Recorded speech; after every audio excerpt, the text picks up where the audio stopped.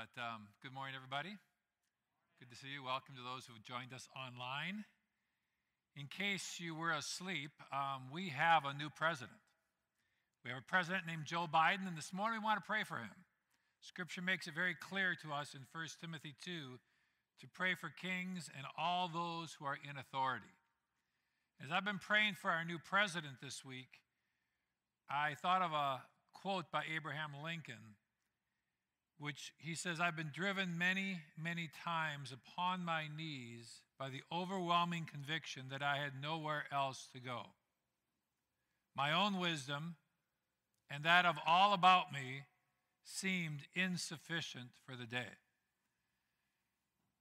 And I look at each of the jobs that we have. I look at my job, I look at others, and I realize what an incredible responsibility it would be to be the President of the United States. The awesome responsibility and weight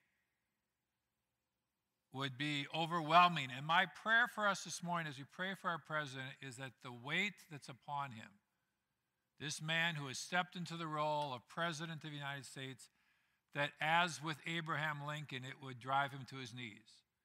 And that God would reveal himself to him in a brand new way. In a way that he would say, "Oh God, I need you." And that the fear of God would fall upon him, because the Spirit of God, the Scripture says to us, the fear of the Lord is the beginning of wisdom. And how many of you know that to lead a nation such as ours, as divided and difficult as it is in this season and almost any season, we need the wisdom from on high. So we look to God and we lift up our president. Why don't we stand for a moment as we pray for him? Pray with me. Almighty God, we lift up our new president, Joe Biden, this morning.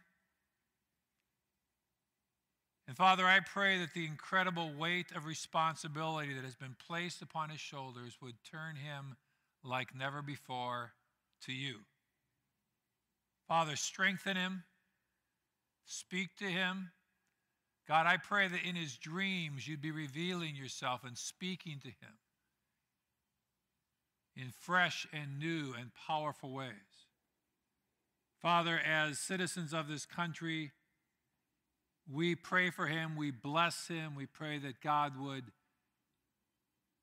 do new things in his life, God. Help him to lead with the wisdom from you. And we ask this in Jesus' precious name. Amen. You may be seated.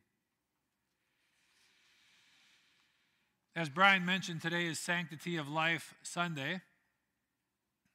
I just want to reiterate that all life is precious. All life is precious, from conception to final breath. The life of my mother in her bed in hospice is precious. The life of Helen Barefoot at 93 is precious. The life of some of you who are watching online that are in bed or unable to come, your life is of great value, because each of us are made in the image of God. And that doesn't change as we change physically. I love that my brother said as he was nearing his last days, my brother Rick, as he died of ALS last year, he says, "My body is wasting away, but my spirit is stronger every day." And I go, may it be so. May it be so that we would be those who would defend life, and not just to see babies born, but we'd also be those as a church that would care for all of our little children. That's why my wife loves her job so much, because she's like, I get to care for these precious kids that God has plans and purposes for that we can only imagine. Life is of great, great value. And I just want to say to you again, you are of immeasurable value. Too many people think, well, not me. No, you are of immeasurable value. God has a deep and passionate love for each and every one of us. And you know, moving here at City Hill. God is moving in our church. There are some things happening that I find tremendous joy in, because I just see it's like God showing up and doing things in people's lives. And I get the joy of hearing some of them as pastor. People come and say, Pastor, did you hear? And you may hear some of them, but I want to continually bring some of these testimonies before you because they're too good to hold down, right? You want to hear what God is doing. Running the church and the programs we have and the preaching and the worship, it's all good. It's all important, but we need God. I just go, God, all my words are not going to change lives. They're not going to heal marriages. They're not going to do it unless God shows up. And if God shows up, then watch out. And we have a situation where God showed up, and I wanted to share it with you. And Maul and Jake, come on up. They shared a special testimony with me this week, and I said, this Sunday be a good Sunday to let the church know what God's been up to. Come on up, guys. Okay. So my name is Jake. This is Anmol, my wife, and we've been married about 5 years. Who here was at the August 16th 50-year anniversary? Can you raise your hand? So a lot of you. Okay. Do you guys remember that we had all or most of the pastors speak that, I guess it was Sunday? There was the first pastor. Do you guys know Pastor Fred Herzog? Yeah? Okay, so that's kind of where our story takes off. So, backstory to this, we've been married for 5 years, and we've been having a hard time having children. I was diagnosed with PCOS, which is called polycystic ovarian syndrome, which makes it harder to get pregnant. And I had very irregular periods. And when we went to talk with with Pastor Fred, he didn't know any of this, but when he started praying for us, God told him that he would give us children. And then Pastor Fred said, mark it on your calendar, you will get pregnant 30 days after your next period. And we thought, wow, that is very, very specific. And so my next period started October 11th, and then a month after that, 3 days after that, was my birthday, November 11th. And so I took a pregnancy test, and it was negative. But it takes at least 2 weeks for a home pregnancy test to show a positive result once you're pregnant. And so 2 weeks after that, I started feeling a little weird. I thought I had worms. I went home, and Jake said, take a pregnancy test. I took a pregnancy test, and it was positive.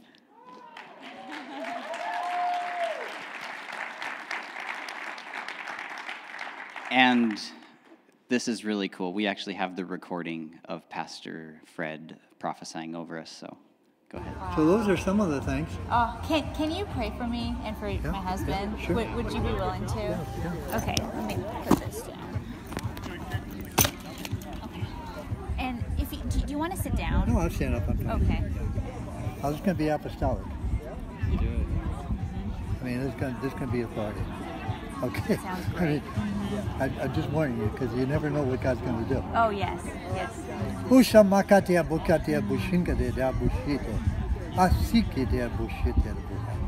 How long have you been married? 5 years. You've been looking for children. Yes.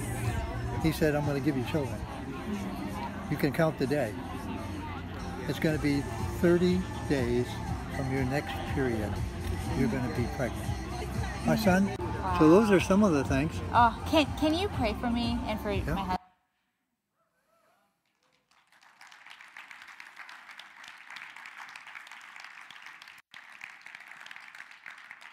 Well, on Sanctity of Life Sunday, praise the Lord, we are rejoicing that God is bringing new life and that God is involved in, He is the author of life. And we rejoice with you guys in that answer, the prophetic answer to prayer, really. And we're excited about that. And just seeing how God speaks into areas which are so personal and so important to us. So my hope as we share God's answers is that faith would arise. You know this, we are still rejoicing. I am still in awe that God has paid off our debt here at this church. Hallelujah. Praise the Lord. None of us really saw any way that we were going to see $636,000 paid off on our long-term debt last year, and God has done that. And I am still incredibly blessed by God's provision. But in that, the goal is, remember from the sermon last week, the goal is not just that we believe that God will take care of our finances.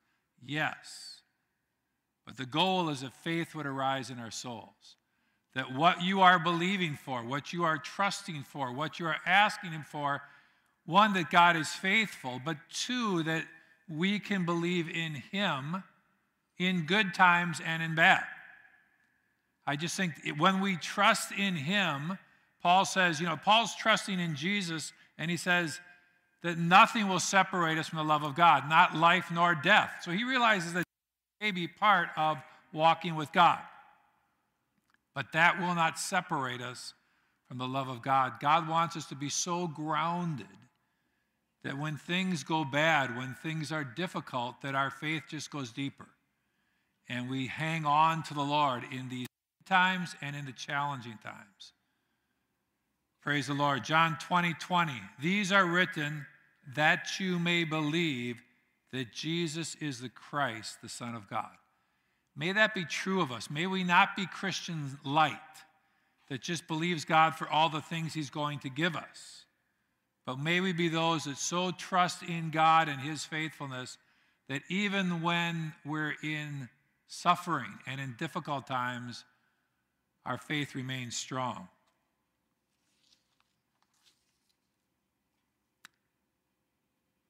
We've been walking through the book of John. I don't know about you, I've really enjoyed just having this study guide for the book of John. And it went so well, and I heard so many really good responses about how people were getting into the Word and God was speaking to them, that talked to Kurt, and Kurt, thank you. Kurt made a new one for us for the month of February. We're going to go through the book of Matthew in the month of February. And so it's there, it's at the back table. I think they were handed out. Everybody got one? They're at the table out there. Be sure to pick one up. I want to encourage us to get into the Word. What I love is people saying, I went to the Word and I just couldn't figure out which of these wonderful verses to take. There were so many good ones. And I grabbed this one, and God really spoke to me that day through this Word. And I'm like, yes! Because I am so aware that Sunday morning, if that is your food for the week, you're in trouble. Hopefully it's good Word on Sunday morning, but that's not enough. If all you did was eat lunch on Sunday and then you waited till the next Sunday, you'd be in trouble. We need to be daily feeding ourselves with the Word of God, and that's what we're attempting to help, is to say together as a church. It's nice to know when I'm reading the chapter that the church is reading this together. We're letting the Word of God speak into our lives. There's nothing like it, because the Word of God is powerful to speak to us. So thank you, Kurt. February, the book of Matthew. But I didn't want to leave John yet. As I was working through John, one of the scriptures, the key themes was that you would believe, that we would be people that believe. But there's another theme that I think is important to speak about this morning. John 13:34. John 13:34. We'll get to it in a minute. When we get to John 13, Jesus' life is coming to an apex. He's done his miracles. He's traveled. He's ministered for 3 years. And now he's alone with his disciples in the upper room celebrating the Passover. And as one might do, realizing that your days are coming to an end, he gathers his disciples with him, and he opens his heart and he unloads the things that are just so important to him, why he's come into this earth. And John, which talks about the 3 years of Jesus' ministry, gives 5 chapters of John to this conversation. 5 chapters to what Jesus spoke to his disciples. He tells them, well, first of all, he washes their feet. He shows them the incredible importance of leadership and of his followers serving one another in humility. He talks about his upcoming betrayal and death so that they know that this is part of God's plan. He tells them about heaven, that he is the door and that salvation is through Christ and through Christ alone, that there is only one door into heaven and it's through Christ. he tells them that he's going to be sending the Holy Spirit. Can you imagine when he says, it's better that I go away? I'm sure they were like, what? No, you got to stay with it. We need you. He's like, no, it's better that I go away because I'm going to send the Holy Spirit. And it's not just going to be with you. He's going to dwell in you. And this is good. This is rich, important. And then, right in the middle of this beautiful message, we find one of the main key verses of the book of John and maybe of the entire Bible. He says, a new commandment I give unto you. And when he said that, these were Jews. And when they talk about commandment, they understood commandments. And I could just imagine them going, wait a second, a new commandment? So we got the 10. Remember the 10 commandments that God gave to Moses? We got those 10. And then they had another 613 commandments that the Jews were called to practice, 613. And all of these were known by the Jews. Imagine just trying to live by all these rules. And Jesus says, but I've got another one. I got a new commandment for you. And he says, a new commandment I give to you, that you love one another. Just as I have loved you, you are also to love one another. By this, all people will know you're my disciples if you have love one for another. He keeps saying it over and over, wants to emphasize it. Love one another. Say that with me. Love one another. Tell somebody beside you, love one another. It's a commandment. And we're not just talking about feel good one towards another, because that doesn't always work, does it? But this is the kind of love that Jesus had for us, where we're called to show love, kindness, sacrifice for one another, which as far as I'm concerned, one another covers a whole lot of people, right? You're one another. And we're called to show in action our love one for another. And so I want to ask you, church, how are we doing? How are we doing? How are we doing on that? It's a major commandment of God to love one another. That means you can't just stay isolated. It's not just you and God. We're called to love one another. So I want to ask some hard questions this morning. If the world were to look in on us, really take a hard look, get into your life, come hang out with us a little bit, what would they find? What would they conclude being with us? I want to talk to City Hill, but also to the church at large. What would people find? Well, let me start with the good. The good things. There's lots of good things they'd find.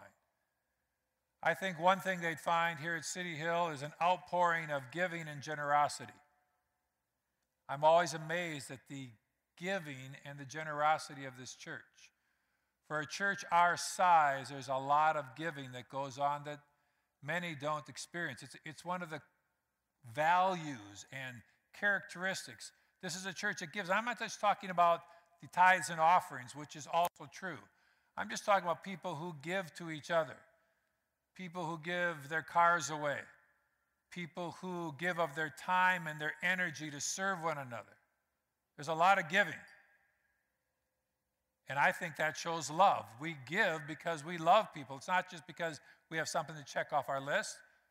And I think that people who would be around us go, wow, those people give. And I think the Lord's honored in that. So good job. I think service they'd also find. I was just thinking of some of the areas. We have Sunday school teachers right now who are throughout this church serving our children. Ushers, sound booth people, video, elders, deacons that put in a lot of hours that are invisible to most, but people who do that out of love for God and love for each other.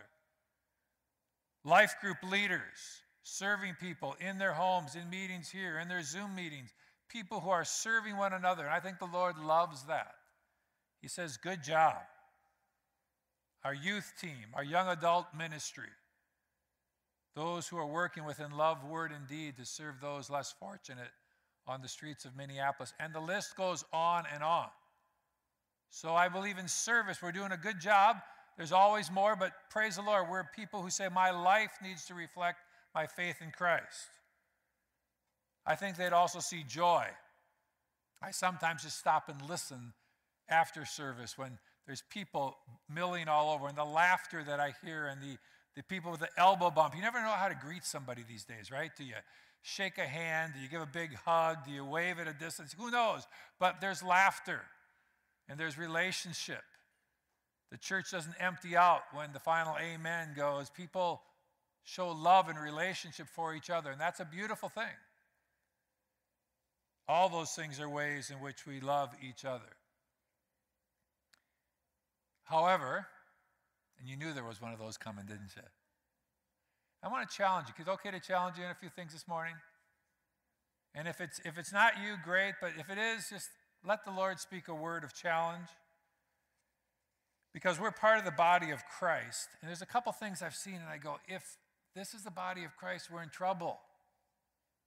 I particularly look at the online bantering that I see when I go online among Christians. I'm not talking about the world. God bless them.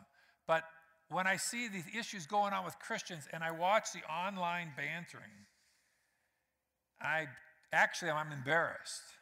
I read it and I want to go, please don't do that. Oh, don't say that. Oh, I wish I could edit you off of my page. Not the person, but these lines. And what I find is when we get online, we lose civility. Like sometimes we have to be nice to each other face to face, but they get online, it's like all that goes away, and people, it's like the goal is truth or my version of truth, and there's zingers and there's harsh things. I mean, I'm reading Christian talk and banter, and I hear someone say, well, you're going to burn in hell. And I think, really? I go, that's not what the Lord would have us do. And if I'm in the world and I'm reading this, am I going to go, oh, those are really good people. I look at the love they share. I'd go, they're just like us. They're no different being Christians, and we must be different as Christians. So I just tell you, sometimes I just go, just turn it off. If that's what I've read things, and I've been so tempted to say things. You ever had that where you read a text and you go, oh, man, have I got a good one here.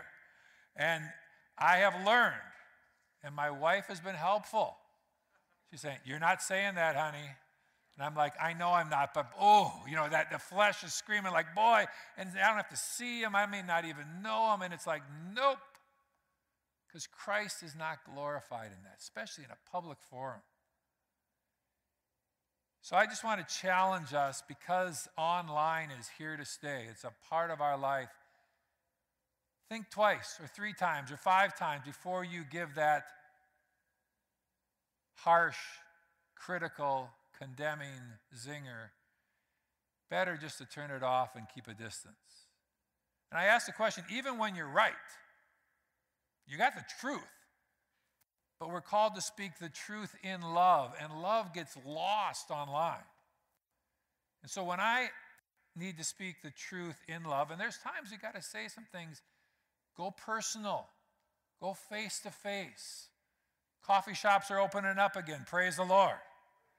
Find a time. Now, if I invite you for coffee, it does not mean I have a harsh word, right? Don't get worried. I like just having coffee with people. But face-to-face is so much better. You can see the person. You can give a hug. You can see what's going on in somebody's life. There's a relationship there. And I just say we have to work on that. If you can't do it in a coffee shop, at least get a Zoom going or a FaceTime, something, so you can connect with the person. My question is this: if we're called to be the love of God here in this world, is what we're doing online reflecting that? So we have to be very, very careful. Jesus says, love one another. Verse 35, by this, all people, so that's the all people out there who are reading our text, reading our posts, all people will know that you are my disciples if you have love one for another. May our communication be deeply seasoned with love.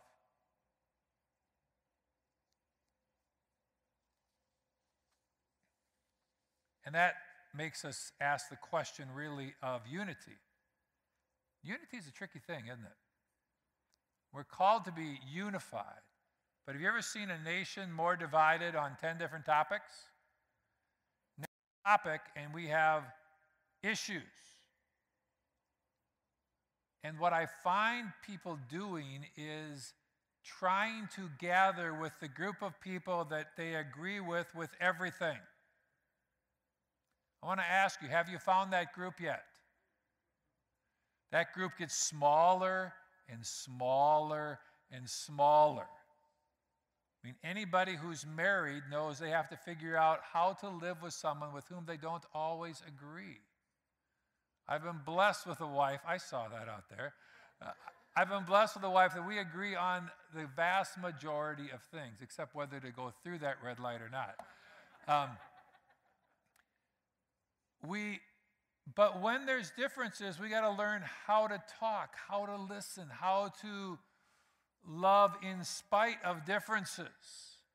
But that goes far beyond marriage. It goes to our lives, how we can love people with whom we disagree. I'm just thinking of some of the things that try to divide us. Remember, united we stand, divided we fall.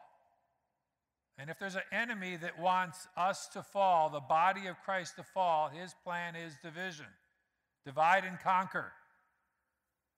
We know these principles, but man, when we have a difference with somebody, it's so hard not to go, I've had it, I don't belong, I don't want, and we separate, and that's where Satan wins. So unity. What does it mean, and how do we obtain it? I was just thinking of some of the things that try to divide us, things that have divided us. If you go back even further, I didn't look this up, so my details are a bit off, but the Anabaptists, if you go back to Switzerland, back hundreds of years, they were killing each other, the Christians. People who we know some of their writings, but they would... Those who believed in immersion baptisms were seen as the enemy of the gospel, and they were killing those who did that. They would strap them to chairs and drop them underwater in wells till they renounced their belief in immersion baptism. I hear that today and I'm going, no. Really? Really? They killed people in the name of God, Christians against Christians, over how you were supposed to be baptized. And I see that and I'm appalled that that's part of our Christian heritage. And I say, that's horrible, and I think we would all agree. But how many things will we allow to divide us? I think of the issue of Calvinism and Arminianism. I don't know if you know the difference, but Calvinism would hold very highly to the sovereignty of God, which we all believe in. But they would hold to the sovereignty of God as a very high value, and Arminianism would hold more to the free will of man, that God has given us free will. And I think of my relationship with Zach Schubert. Zach, I hope you're watching online. Zach has been an elder here at church. He's now a principal of a Christian school down in Marshall, Minnesota. And Zach would lean more Calvinistic, wouldn't you say, Brian? And I would lean more Arminian. And so we would often have discussions. I just want to say, I love Zach Schubert. He's my brother. I love this guy. He's not just a brother, he's my friend. He's a fellow leader. And we don't agree on some of these things. And that just makes our friendship all the more cool. And we have, now, our jokes going back, we have fun with.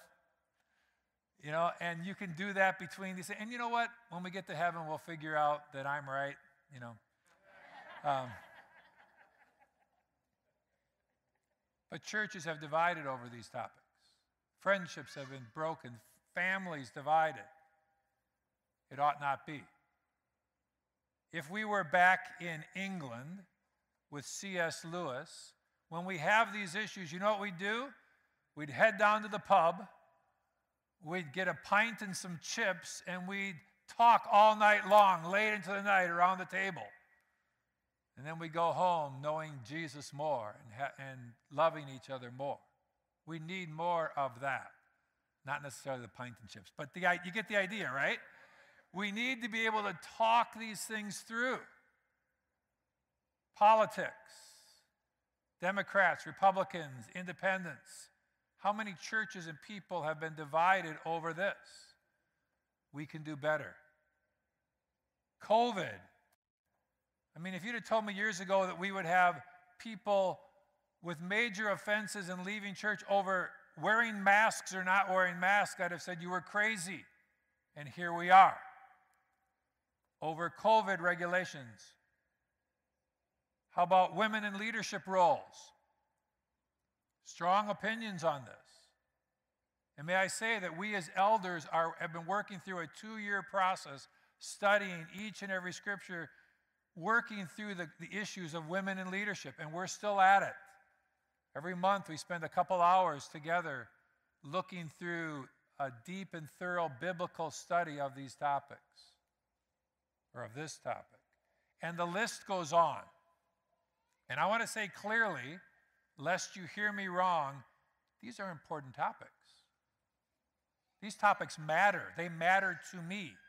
I have deep convictions on all these topics I've just talked to you about. They matter to me, but they don't matter to the level of me breaking fellowship with you.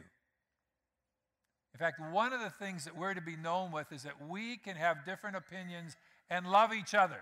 And that's going to separate us from the church. Look at the people that Jesus had on his discipleship team. Honestly, it appears to me that he didn't choose very well. Sarcasm, get it, right? You look at having a tax collector who's hated, despised, and he brings him into this Jewish discipleship team. Tell me there wasn't some conflict. And Jesus chose these people from all different parts of life, and then he said, we're going to love each other. Now, did they have conflict? Sure they did. They argued about who was the greatest. They argued who would sit at the right or left hand of Jesus in heaven. They were like us. But somehow they continued to love each other in spite of their differences. And I believe that when I read these scriptures of Christ, he saw the incredible importance of loving each other. That we would love each other, that we'd be able to overlook. The Bible says love overlooks a multitude of sins. Well, that would be us again. One of the things that happens when people come to church is they go, well, the church did this, something happened, some casual, maybe insensitive comment somebody made, and they're offended. And first of all, may I say, we're still the church growing, right? Anybody got there yet? That means we're a bunch of sinners who love Jesus, who've been saved by his grace, and we're growing. But it's still a hospital, and we're still working our way forward towards Christ. And so you come to a church, and you're not going to find it all Jesus. And Jesus offended people too, so it's part of it. We are not a totally whole people because we're still alive on this side of heaven. But folks, I want to just challenge you to ask the Lord to help to make you a person who has an unoffendable heart. An unoffendable heart. The way that I word that in my life and ministry is that I'd have an elephant skin and a tender heart. And those are hard because you get hurt and there's comments made and there's things that are painful, and what you tend to do is close down. I'm going to protect myself, and what you do is you maybe protect yourself, but you also keep people at arm's length. And Jesus calls us to love one another. when I was in YWAM, we would have people come through, come and go and come and go and come and go. They'd be for a week or a month, and you'd love them, and they'd leave, and then you'd find new friends, and then they'd leave. And after a while, my kids would go, Dad, this is bad. This hurts. I may be nice to them, but I'm not going to let anybody in anymore. And I said, nope, that's not the way we live. I'd rather be those who let people in, and then we cry every time they leave. I think that would be better. Be more painful, but it'd be better that we just love people. And sure, it's messy. Sure, it hurts. But I think that's what Jesus calls us to be. I would love to see if we excelled at something as City Hill. People may criticize whatever they want to criticize, but they'd say, you know, man, they love people. Man, those people just, you walk in and you're just loved.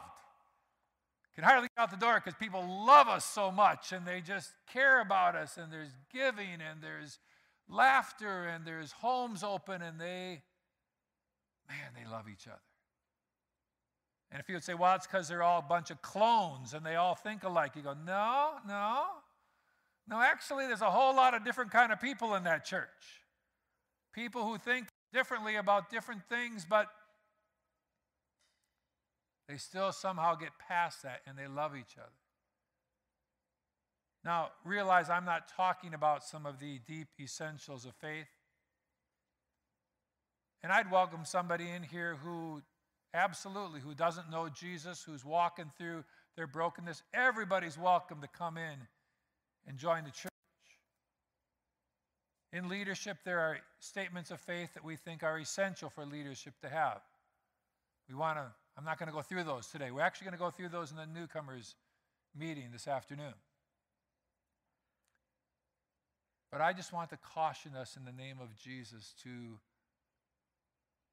have an unoffendable heart, one that overlooks and that has love and respect for people who think differently than you do.